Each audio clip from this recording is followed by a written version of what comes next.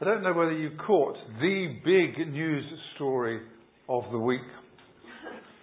The change in the logo and the branding of Tate & Lyle's Golden Syrup.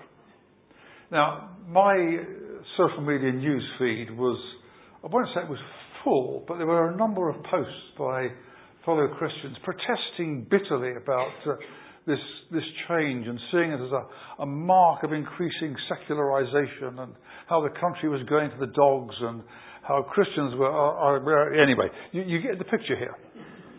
I have to say that A, I'm not desperately bothered. B, I'm not totally convinced that it's a mark of the country going to the dogs. And C, I'm not entirely convinced that I want Bible texts taken up and used as a basis for selling golden syrup.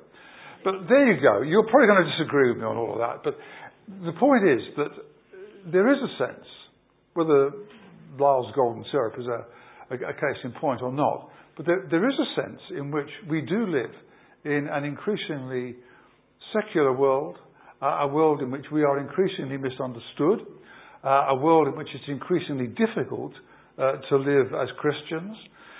We live in a world of gender politics, critical theories, culture wars, identity politics, call it what you like. But there is stuff going on in our world which makes it harder and harder for us to live as the people of God. So there are many challenges which face us the whole time.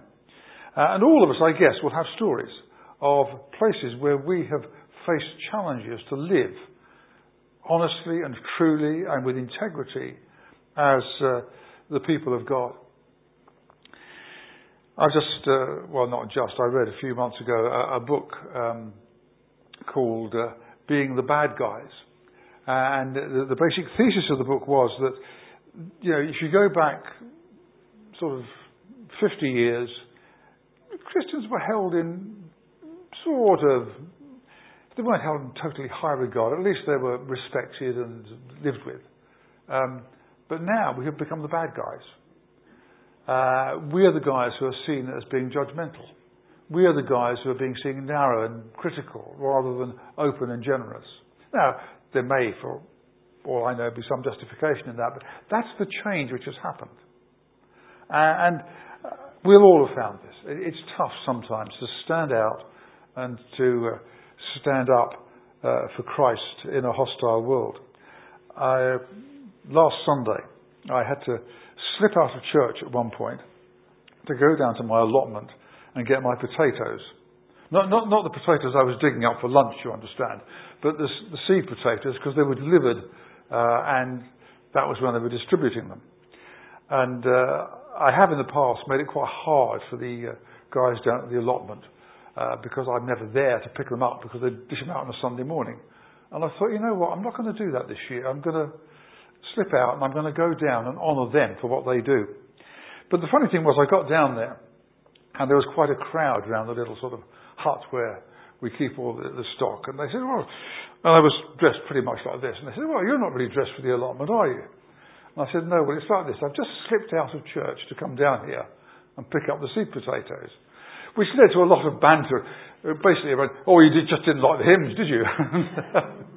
Yeah, I said, that's absolutely right. And it was friendly banter, but there was a little bit of an edge to it. One of the reasons I took on the allotment 11 years ago was not just to get fresh veg, which is great, but to have a group of people I mixed with who were not Christians. Because all my working life has been tied up with Christians.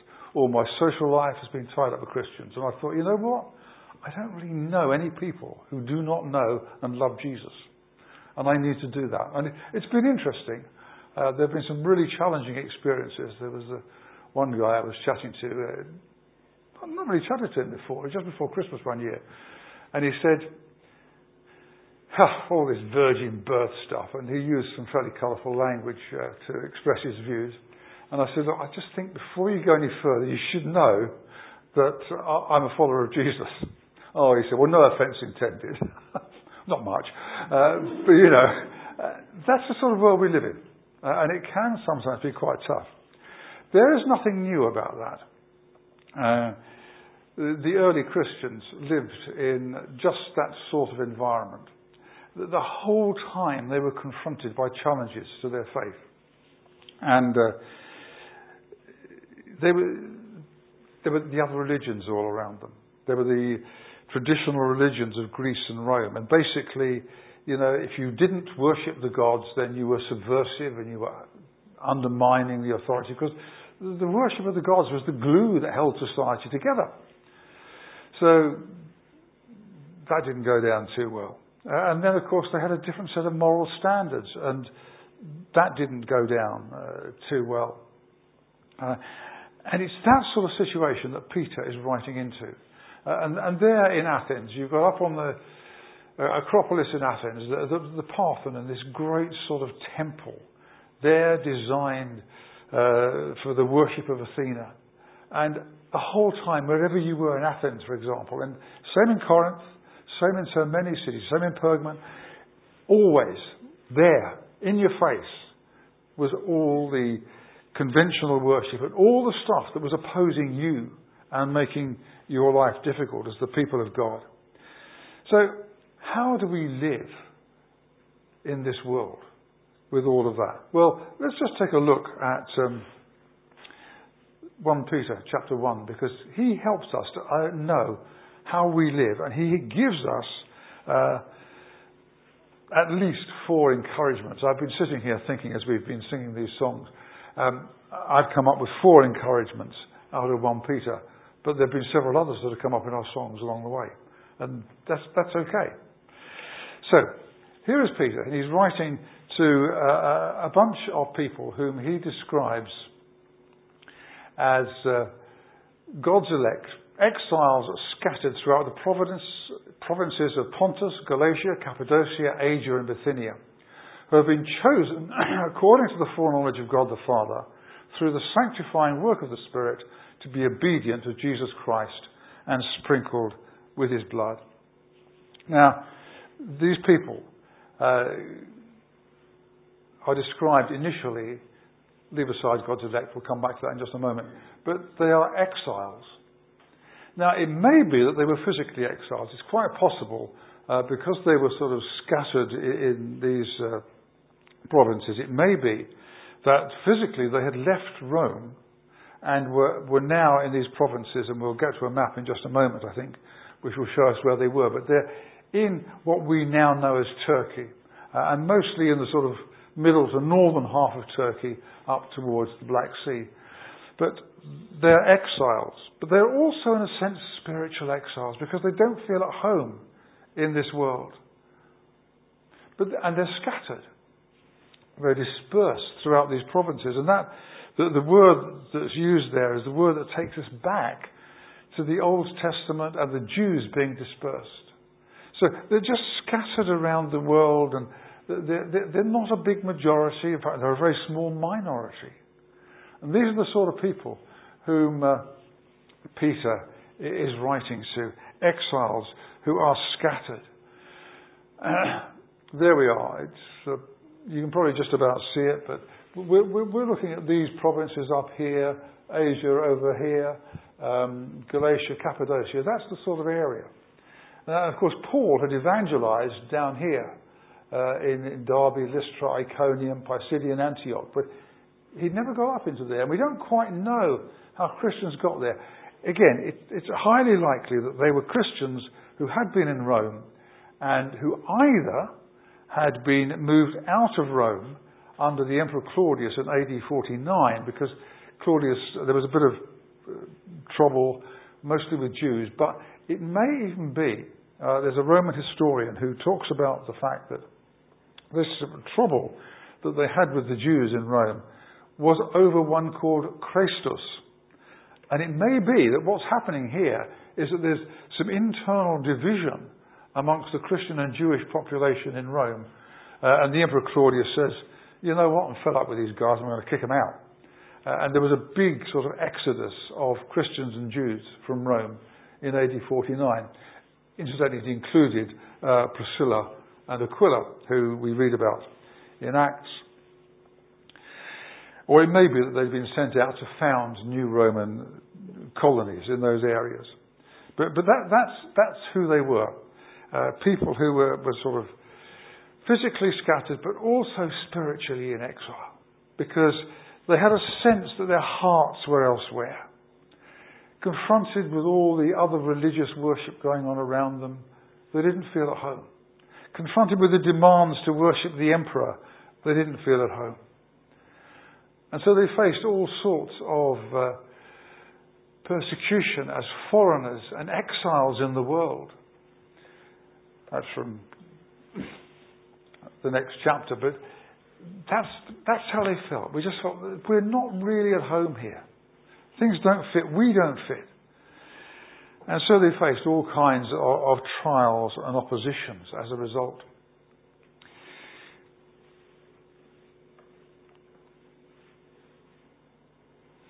But then, that's interesting. Okay. Then Peter comes to the encouragements. And the first encouragement is there in these verses. To God's elect. God has actually provided for them a costly salvation. God has taken the initiative. Whatever we make of the idea of election, God has taken the initiative here. This tells us that God has made the first move. It wasn't that we suddenly began to move towards God. It was that God, in His grace, in His mercy, moved towards us. Us, broken, fallen, sinful, rebellious human beings. God says, you know what? I love those guys. God so loved the world. And that's where it all starts. It starts out in this amazing love and grace of God and His initiative. Later on in the chapter, verses 11 and 12, we read about the prophets concerning this salvation. The prophets who spoke of the grace that was to come to you searched intently and with the greatest care, trying to find out the times and circumstances to which the Spirit of Christ in them was pointing when He predicted the sufferings of the Messiah and the glories that would follow. This is not something sudden. This is God's plan right from the beginning. And that's why the Old Testament is there to bear witness to what God is doing and to what God is about to do. And Peter, again and again in his letter, goes back into the Old Testament. Because that's where he finds the basis for this. So he's reminding these people they have this costly salvation, which has come because God has taken the initiative. But God takes the initiative and steps into the world in the person of His Son, Jesus. And back there you've got these words, sprinkled with His blood, which conjures up in our minds the whole sacrificial system of the Old Testament and reminds us that those Jewish worshippers only came to God on the basis of the sacrificial system, which dealt with their failure and their sin and their weakness and opened the door into God's presence. But of course, in Jesus, something much more amazing happens. In Jesus, we get this final sacrifice. If you go later on in the chapter, you find words that we were singing about earlier on.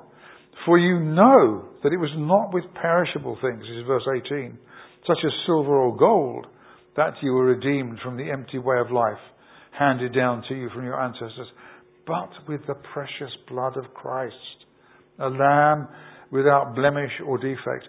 He was chosen before the creation of the world, but was revealed in these last times for your sake.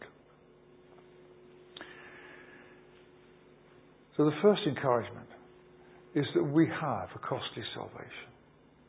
And Jesus reminds us that, or Peter reminds us that as we live in this hostile world, we can take strength and we can take courage from the fact that God has acted on our behalf. God has done this amazing thing in Jesus because He loves us and because He cares for us. So we can hold on to this costly salvation that we have. And that reminds us that in the face of all the opposition, we are held secure because of what God has done. We were singing about that in Christ alone. This sense of whatever comes, God holds us firm in His love. We have fellowship with Him. We have forgiveness in Him. We have redemption in Him. We have freedom in Him.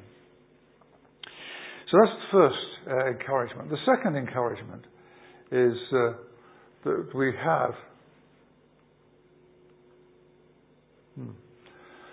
You know what? This PowerPoint did work at one point. I never know what happens. But anyway, you get the point. The second encouragement that we have is that we have a living hope. We go on into verses 3 and 4. Praise be to the God and Father of our Lord Jesus Christ.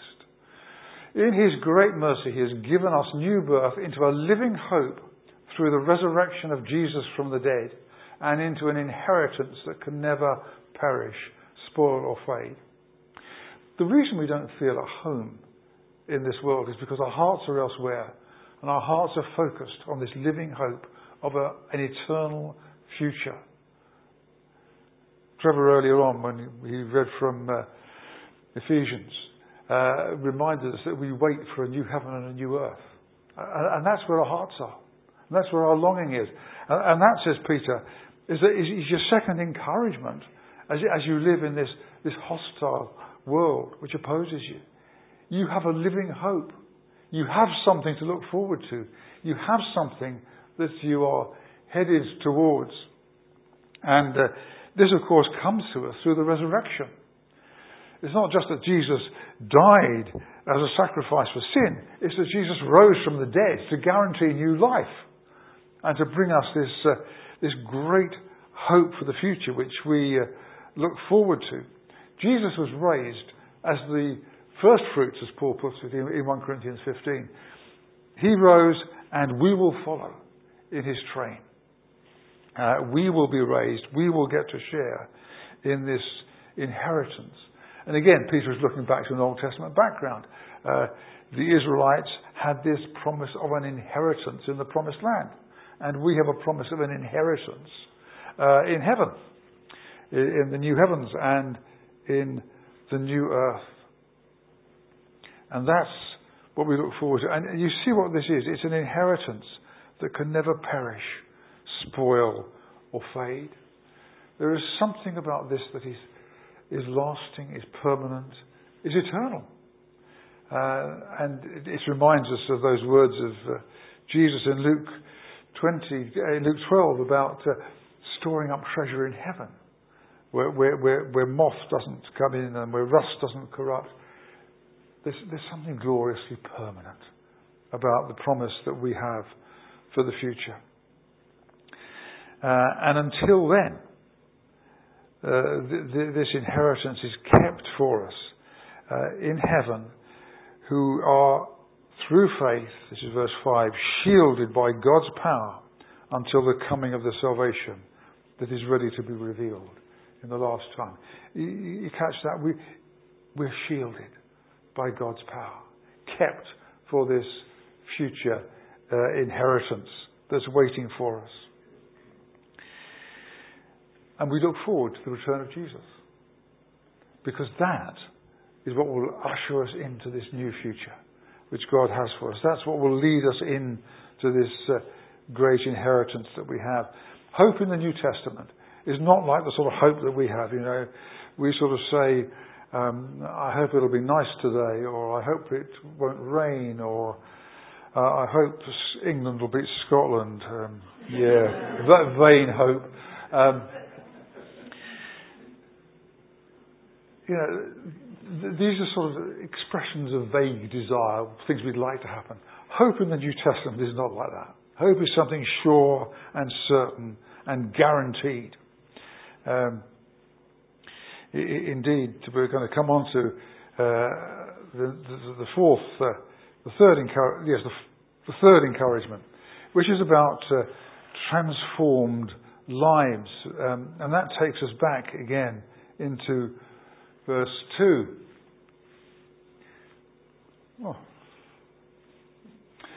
Anyway, yes, back into verse 2. Through the sanctifying work of the Spirit. The third encouragement is that we have is we look at our own transformed lives. Transformed by the work of the Spirit in us. And that's the great guarantee that we have. We look at ourselves, and if you're anything like me, you sometimes get frustrated about the speed of change in your life. You know, it's not what you'd like it to be. You get frustrated that you still get things wrong, that you still fail God, that you still do things that you know grieve Him. And yet, I'm reminded a friend of mine used to have in the front of his Bible, I don't know where it came from, I think it's fairly common, but little verse which said, I am not what I ought to be. I am not what I long to be. But by the grace of God, I am not what I once was. You know, and that's the change that's happened. And as we look at our own lives and we see the change, however frustrated we are by the slowness of it, however disappointed we are by our own failure, we see the work of God. And that should be an encouragement to us. And you know something? This is why it's good to share testimony. Because it's not only that we see the work of God in me, but I see the work of God in other people. And sometimes when we talk about our faith, when we share our faith with others, when we give testimony to God's work in our lives amongst the people of God, that's an encouragement to others. Perhaps we should do more of that, more sharing of what God is doing in our lives. And so God is at work in us. And as we look at that work of God, we can be reassured that He is for us and not against us. And He's working for our good. There are, of course, some challenges about this. Peter has an awful lot to say later in the letter about the way in which we should live. Even in chapter 1, verse 13. Therefore, he says, with minds that are alert and fully sober, set your hope on the grace to be brought to you when Jesus Christ is revealed at His coming. As obedient children, do not conform to the evil desires you had when you lived in ignorance. But just as He who called you is holy, so be holy in all you do. For it is written, be holy because I am holy. There's Peter again, going back into the Old Testament. He has more stuff in chapter 2, more stuff in chapter 3 about the way in which we live and the way in which those around us will find the way to live difficult.